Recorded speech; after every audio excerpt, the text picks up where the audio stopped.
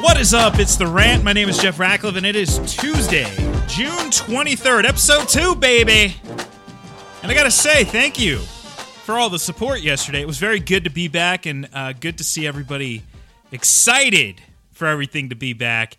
And as promised, today we're going to dive into wide receiver. Yesterday, how to attack running back. Well, how to attack wide receiver. Those are the two foundational pieces of essentially, well, outside of Superflex, but essentially all fantasy football rosters. You're building with running backs and wide receivers because you have more of them than anything else. And I would even say this is true, by the way, for IDP. And no, this is not an IDP day. I don't even think we're going to have an IDP day. We may have an IDP 5 minutes in the build up to fantasy football drafts this year. I still love you IDP people, but you know, it's a niche. You know, hey, about 5% of leagues are going to use IDP in some way, shape, or form. And that number hasn't changed over the last decade and a half since I've been paying attention to it. It's a smaller group. But still, even in those leagues, you're building primarily with running backs and wide receivers. Now, I say Superflex is a little different because obviously you can have more quarterbacks. You have two starting, potentially 3 or 4 on your roster. I think 3 is the number, but sometimes I see people go with 4. Depends on how deep your bench is. Regardless, the point is simple. You have more running backs and more wide receivers on your roster than any other position, so you have to be prioritizing, really strategizing how you're attacking those positions more so than quarterback, than tight end, especially tight end. You can get away with a very kind of simple strategy at those two positions. Like, hey, I'm going to look in this part of the draft. You know, that's for me. It's like, yeah, hey, I'm going to look between rounds 6 and 8 for tight end and starting in round 10 at quarterback. Like, pretty much that's it. That's the strategy. Pretty simple. Running back was a little bit more nuanced yesterday, and I go against the grain at running back in that I'm not advocating for grabbing super late round running backs. I've found very little success with that in the past. It's not like I've had a ton of success with late round anything outside of quarterback and tight end, but a little bit more success with wide receiver.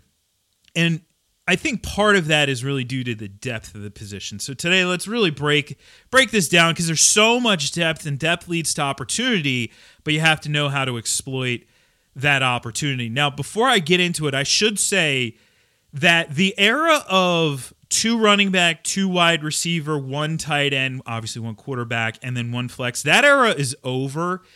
And really it is because of the pass-happy NFL that era is over. And why is it over? What do I mean by that? I mean, you should have 3 starting wide receiver spots, not just 2. Everything else stays the same. That's fine. But add that extra wide receiver spot, because if not, you are devaluing the position. There's so much depth at the position that it doesn't make sense to take wide receivers early, because you can get away with taking them later. Because the relative value of those top guys to replacement level, the gap isn't as significant as it is when you add that extra starting spot in. That extra starting spot means, well, in a 12-team league, 12 extra receivers are starting each week, 12 extra receivers are rostered or more, and now you're really starting to dry up the talent pool in waivers. And that's really the key, Way back when, that was the one thing I probably disliked about fantasy the most when I started playing was, we had this running joke in the one league I was in because every year it seemed like a losing team was winning the championship. And the reason we were doing, now this is before the era of Fab, this is 20 years ago. But in that era, it was common for waivers to reset each week to the inverse of the standings. So if you were the worst team in the league, you would get these like premium waiver pickups in November, December, early December, and then just roll your way through the playoffs every year. It was a losing record team who would win. You'd have a 6-7 team winning. We almost renamed the trophy the 6-7 trophy. It was very Jeff Fisher-esque. But regardless, I don't think that waivers should be chock full. I think that you should really have to work hard. You should be looking several weeks ahead as opposed to the top guys are on waivers every week. And in most instances, I'm sure in your leagues, it's like that. Anyway, let's talk about this position here. And I think that to lead things off, we should just clear the air. You know, the hype of zero RB. I think that we're like 3 or 4 years removed from that hype, but you still do see people talking about it, and for good reason. I mean, hey, if you want to be a good drafter, you have to know all of the strategy. You have to understand what value-based drafting is. What zero wide receiver, zero RB, any of these things, late round quarterback, tight end premium, what any of those terms mean. But in terms of zero RB, the reason I don't necessarily love the idea just on the surface, and please don't at me if you're like a zero RB guy. I get it. I get why people use it. My gripe isn't necessarily with the idea unto itself. It's with locking yourself into one single strategy. Because if you lock yourself into a strategy, one strategy and one strategy only, you've put yourself in a box that you're not going to be able to get out of on draft day. And drafts are always going to be unique. Each one sets up, a whole different set of conditions that you have to adapt to and ultimately exploit, because your opponents will make mistakes. And if you go in and say, I'm only going to use this strategy, you can't exploit those mistakes. So zero RB can be versatile, or can be an advantageous strategy to have up your sleeve. Absolutely. If the draft conditions set it up, like yesterday on the show, I said, hey, you could potentially be looking at, in the late first round, grabbing one of those wide receivers, and it may end up being a better move than almost, I felt like, reaching for some of these running backs. Hey, if I'm at 1-8, 1-9, and Derrick Henry's already off the board, I'd much rather look in the Devontae Adams, Julio Jones neck of the woods than to force the Kenyon Drake neck of the woods. So now the draft conditions have set it up so you go wide receiver. Do you potentially go wide receiver again in the second round? What do the draft conditions say there? What does your board say? And if that then happens, then now we need to know, okay, well, I'm going down this road. Now I need to execute this approach. To really effectively execute zero RB. If you're hammering wide receiver early, maybe you get a premium tight end in there, like if Kelsey falls or Kittle falls, one of them into third round, and you grab them. Okay, that's fine, but you have to know now that in the middle rounds, you absolutely have to hammer running back. Because still, my advice from yesterday remains true. If I get to round 10 and I don't have 4 running backs, regardless of what approach I took in the early rounds, I'm still not going to be happy. I'm not going to be happy with that, because I don't like the options once you get into like round 11 especially. I think you might be able to get away with one in round 10, but the options really dry up quickly. My preference. So anyway, wanted to clear the air on that one. I don't think you go in saying, I must pick wide receiver in first round, wide receiver in second. It's very robotic, right? It's so robotic and does not allow you to exploit what your opponents are doing wrong. So let's talk about these wideouts. I think we know who's at the top. It's pretty darn obvious. And I think that Michael Thomas, there's a case to be made for him going number 2 overall. I wouldn't take him number 1. Christian McCaffrey's the guy. I was waiting for this to happen, by the way, because every year, especially years where you think there's a slam dunk number 1 and the consensus thinks there's a slam dunk number 1, there's going to be people, and maybe they're just doing it to get, to draw attention to themselves, who may suggest somebody else.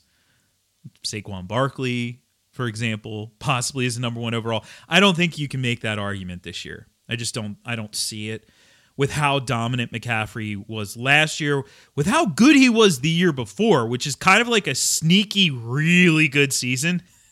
People don't talk enough about 2018, but talk about like really good. Michael Thomas over the last 3 years has been unreal.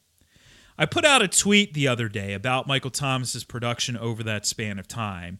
And of course, people on Twitter are going to read into things, messages that aren't always there. That happens. The tweet was really me just being blown away by how productive he was. But of course, I probably should have just said how many receptions he's had over the span of time. Instead, I compared him to the number 2 guy. So then everybody thought, I meant Thomas is that much better. Anyway, here's the tweet. Over the past 3 seasons, DeAndre Hopkins leads all receivers with 469 targets. Nice. Michael Thomas is second with 465, but over that same span, Thomas has 63 more catches than Hopkins. No, I am not saying he is that much better than Hopkins. I'm saying Hopkins is effing awesome, and Thomas has 63 more catches, 21 per season more. Really? That's how good he's been. Okay, yes, his average depth of target is shorter. Hopkins wasn't being targeted that heavily downfield last year, by the way. Sure, he plays with Drew Brees. I mean, we see low ADOT guys who play with very good quarterbacks. Julian Edelman's a low ADOT guy who played with the GOAT, Tom Brady. He didn't have 140-plus catches in any season. I mean, it just shows Michael Thomas is really freaking good. And yes, lower ADOT guy, I don't care. Doesn't matter to me. If we were talking about a guy who would get, 85 catches in a season, projection 85, 80, low ADOT guy, all right, now I start to care. Because those types of players, if you're an 80-catch guy, I want you to be a Mike Evans ADOT. I want you to be 14 and a half yards downfield, 15 yards downfield on average with your targets, because that's upside. A 9-yard or 8-yard ADOT guy, no upside, but it doesn't matter with Michael Thomas if you're going to catch 140 balls, going to catch 130 balls, whatever he does this year. Maybe 150. Would not surprise anybody, would it? But, for me, high floor, maybe not the highest ceiling. Like, hey, if you had to say who has the highest ceiling among wide receivers in any given week, I think the answer, for me, it's pretty darn clear. Maybe you disagree with me, but for me, it's Tyreek Hill. Highest single ceiling of any wide receiver in any given week. That's not to knock Adams. It's not to knock Julio or Hopkins or, even some of the guys beyond them, but Hill's ceiling is enormous. Hill could go out and, have 300 yards and 5 touchdowns in a game, and everybody be like, yeah, that was coming. That was brewing for a while. I don't know if we could say that about anybody else, but regardless, and yes, that's extreme, but would we be that surprised? Probably not. So anyway, I think a case could be made for Thomas at 2. I haven't had the luxury of having the 2 in any mock drafts recently, so I haven't taken him there, but I have taken him at 3. I've taken him at 4, and I was ecstatic to take him at 6 in a mock draft recently. So I have loaded up on him. For me, it's a little bit of a statement, where I'm taking him. If I take him at 3, honestly, it's that debate of, and in that mock, it was Saquon at 2. So is it Thomas or Zeke? And for me, if I had that decision 100 times, I'd probably go 50-50. I don't think it's that clear cut that it's one or the other. So just throwing that out there. But beyond that, I do think late first round, you're still looking at some of these premium guys. Devontae Adams, no competition. None. Sorry, Packers fans. No competition. No wide receivers drafted. So, yeah, he's going to see plenty of volume, and he was so good when he came back from the injury last year. Julio I have as my number 3. I know that, some people don't like Julio, which still blows my mind. He is incredible. Sure, he has, he's not a double-digit touchdown guy. I don't know if that's his fault, by the way. I mean, put Julio Jones with, Tom Brady. Put Julio Jones with Aaron Rodgers. Let's see what happens. I don't know if it's entirely his fault. Hopkins I have at 4, Tyreek at 5, but it's pretty close, and that's for me, maybe it's a half a tier above for Michael Thomas, but the rest of those guys are all kind of bunched in, and for slightly different reasons. I'm not extremely bullish on Hopkins in Arizona like some may be, but it's really a sexy landing spot. There's no doubt about it. Then you have this sort of next tier of guys, and it's a really intriguing tier because you have 2 teammates in Godwin and Evans, Evans tends to be a little bit undervalued. Godwin maybe a little overvalued. No, you know what? His ADP, no, he's perfectly valued. He's going in the almost a late second round. That's actually pretty perfect. But Evans is in the third round. I love that. I love that. Tom Brady doesn't have a deep ball. Yeah? Who'd he throw? Who was his deep target last year? Just anybody out there who just regurgitates that narrative. Who was his deep ball target? Exactly. He didn't have one. There was no deep ball. We don't know. And I'm not buying that narrative right now. I think Evans is going to be a monster, and so is Godwin. That team's just going to be a juggernaut. So it's going to be a lot of fun. Obviously, those guys are in that range. Allen Robinson, who was criminally undervalued. He was the 31st wide receiver taken in drafts last year. Kenny Golladay also in that range. So these guys are all, for me, in consideration in the second round, but keep in mind that you may not have to draft them in that range. You know, Allen Robinson is a third round in ADP. Mike Evans is a third round. Kenny Galladay's at the turn. DJ Moore is in this range. Odell Beckham Jr. And by the way, I think Odell Beckham Jr. is going to end up being a value this year as a third round pick. He saw a ton of deep ball work with Baker. They just couldn't get on the same page last year. But second most targets of 20-plus yards among wide receivers. If he sees that again, I mean, we're going to see some explosive games out of Odell Beckham Jr. this year. So I think that you have to sort of balance the board out. I would prefer to get one of the top 5 and 2 of the top 15 running backs if I can.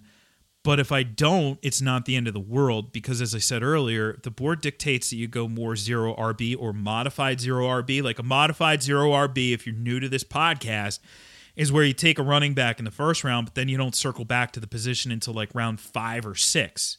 You end up going bunch of wide receivers. You may have a tight end in there. So now you're still kind of in that addressing the position in the middle rounds as opposed to hammering it early. That could certainly be a viable strategy. Now, the thing is, once you get beyond that group, you have this very interesting chunk of wideouts. In that group are guys like Amari Cooper, Juju Smith-Schuster, Adam Thielen. You know, these guys are all in that range. And, you know, obviously there's some questions with those guys. Cooper, there's a lot of mouths to feed in Dallas. Thielen, there aren't a lot of mouths to feed, but he is getting a little long in the tooth.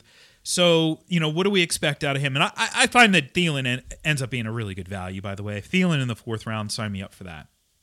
Cooper in the 3rd round where he's going currently, I'll pass. Hard pass on that one. Juju, that one's so tricky. Because we're in this world, by the way, where, sorry, Deontay Johnson is going in the 7th round. Remember the days? Remember how nice it used to be when he was going in the 10th round? Yeah, that's not happening now. Sorry about that. But anyway, Juju. In the 4th round, I could deal with it. It's risky, but in the 4th round, you know, again, this is a guy who last year was going in the 2nd round in a lot of drafts. I feel like there's enough of a discount that, you know, again, I'm not in love with that one, but I have made that move in a few best balls. But you also have guys like Cooper Kupp and Bob Woods. Those guys are both in the mix here. My big concern with them is not necessarily, you know, they're both very good football players. It's more the Jared Goff factor. Like, which Jared Goff do we get? Do we get early 2018 Jared Goff, or do we get basically everything since Jared Goff? And early 2018 Jared Goff was really a lot of fun for fantasy. Everything since Jared Goff has been a guy who doesn't push the ball to the end zone, so minimal touchdown upside there. A couple other guys who I should mention who are going right in this range that I think need to be unpacked a little bit are Calvin Ridley and A.J. Brown. Every year there's a guy, it seems, at wide receiver who's in this sort of range who becomes the it guy. Like everybody, my guy, this is my guy. Calvin Ridley's that guy this year. I understand the why behind it for a lot of folks, no doubt about it. I understand the why behind it. But we also have to remember, like, this is a situation where it's not like Calvin Ridley's playing across, from me. If I was on the Falcons, I might get a target this year. That's about it. He's playing across from a target monster. Now, there's a little bit more meat on the bone in theory because Austin Hooper's out of the mix, and Hayden Hurst is maybe a step down from Austin Hooper, but I don't know if those targets go to Ridley. Like, are those targets in Ridley's area of the field, or is that, we're talking Russell Gage, we're talking like whoever is manning the slot ultimately the most for the team? I don't know. Invariably what happens with these guys is they get overdrafted. That hype, the sexiness factor. And I actually had this conversation, so if you're familiar with FTN, Fade the Noise, Brad Evans is... well, the namesake of the site, and obviously one of my colleagues over there at the new venture. But we were talking, and he's like, "Well, who's your guy? Who do you have to get in drafts?" And I said, "Nobody. I got to give value with every single one of my picks." And I thought his head was going to explode. I'm not going to tout any one player and be like, "This is my guy." Like Deontay Johnson, I loved him in round 10. I liked him a lot in round 9. I felt a little bit less confident in round 8, and in round 7, I am not touching him with a 20-foot pole. So I don't have a guy, because what ends up happening is if you have a guy, I must have this guy.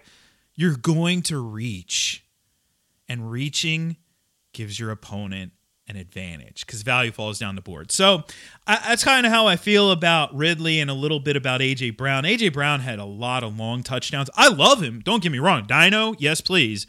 But a lot of long touchdowns last year that aren't necessarily, they aren't sustainable, those long touchdowns. So when I start to look at it, in a lot of drafts, when these guys go off the board, it ends up happening like guys like Keenan Allen fall. And I know Tyrod Taylor, all right, not excited about him, but Keenan Allen in the 5th round?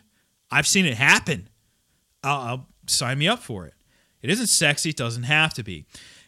Guys like T.Y. Hilton, I've seen him fall into the 5th or 6th round. And you have a viable injury concern with T.Y. Hilton. There's no doubt about it. T.Y. Hilton's current ADP is in the 6th round. It's 63 overall. Viable injury concern. But he's also playing with a good quarterback again, which helps. And it's a situation this year I don't think he has to do everything. They do have some talent, especially if Paris Campbell is able to stay healthy and Pittman is able to step on the field and play right away, which I think he is going to be able to. These are unsexy guys as we're getting into the almost middle round region that I'd much rather go after than, younger players who, there's the sex factor, no doubt about it, with Calvin Ridley or A.J. Brown or even Cortland Sutton to a lesser extent. Terry McLaurin going in this range. But I'd rather, and by the way, I'm also seeing Tyler Lockett at a value in this range as well. So I've been plucking those guys and fading some of the sexy guys who tend to go a little bit higher than I have them on my board. There are some unsexy guys who I am fading, however. Julian Edelman going in this range, I have been fading him hardcore. Edelman right now... I guess he's a round and a half later, but, we're in the middle rounds now. We're in the 7th round. I'm fading him even in that range because of just no confidence with his age, no confidence with Jared Stidham. You do have some upside guys in this range. Devontae Parker, DJ Chark, Michael Gallup. I prefer Michael Gallup at ADP than, much more than Amari Cooper at ADP.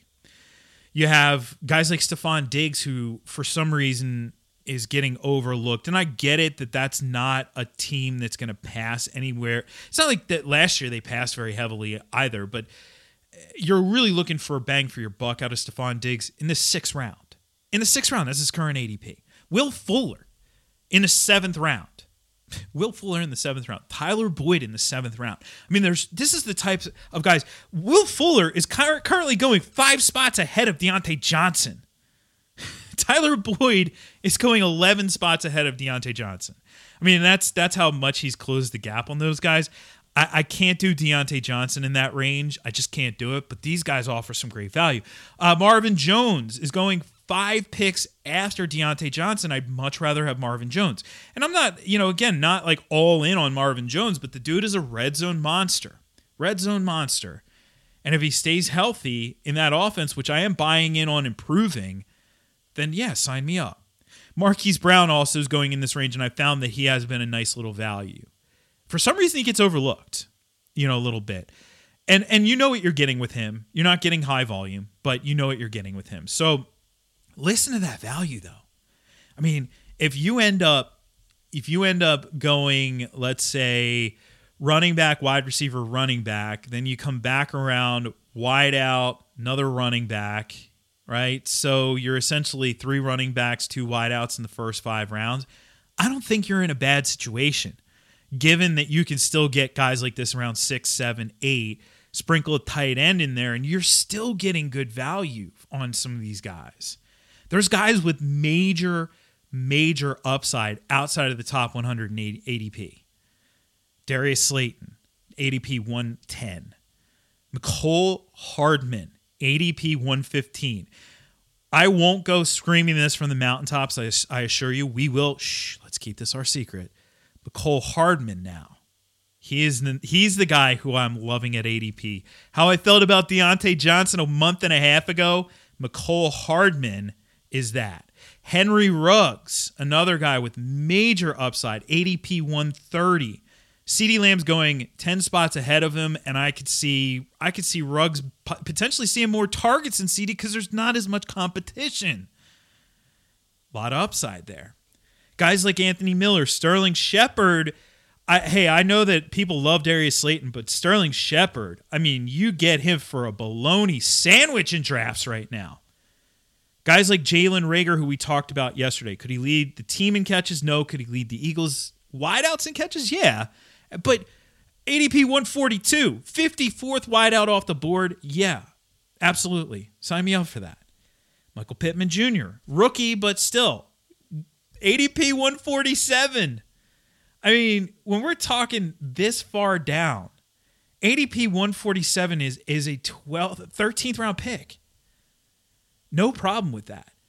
So that's sort of the beauty here. And I'm not going to name every single name on the board, but the beauty of wide receiver this year is if you hit the position up, throughout, and make sure, as you're going through your draft, I told you how I'm prioritizing running backs. I want to get 4 before the end of the first 10 rounds. I told you I'm typically going to be looking in between round 6 and 8 for my tight end. I told you that I'm typically not even going to look at quarterback until round 11, and yes, that's even in home leagues. Wide receiver, you kind of have to just keep an eye on throughout. And that's the beauty to the draft board. The draft board's going to show you these guys maybe are a little too high on the board. There's a little bit too much value at wide receiver. Those are the rounds where you make the picks. But if you're just prioritizing, just keeping focused on that throughout the course of your draft, you're going to be able to scoop value in the early rounds, in the middle rounds, and even in the late rounds. That's the beauty to the position this year. I do love it, and I love the depth allows us that flexibility in drafts that we need to dominate. So there you go. It's all set up for you there. It's an easy game if you make it that way. Anyway, that's going to do it for me today. I'll be back tomorrow with another edition of the pod. In the meantime, you can follow along on social media at Jeff Ratcliffe on Twitter and Instagram. And by the way, I would have greatly appreciated if you could help me out with some reviews on iTunes. Even if you don't have an iTunes account, just go create an account and review the pod. It's really that simple. Review it, give it a rating. That really helps me out as we're getting this thing up off the ground. Appreciate the support that everybody has shown over the last week and a half here. It's been awesome. But the best is yet to come, baby. All right, I'll catch you on the flip side for another edition of the pod. I'm Jeff Ratcliffe, and I'm out of here.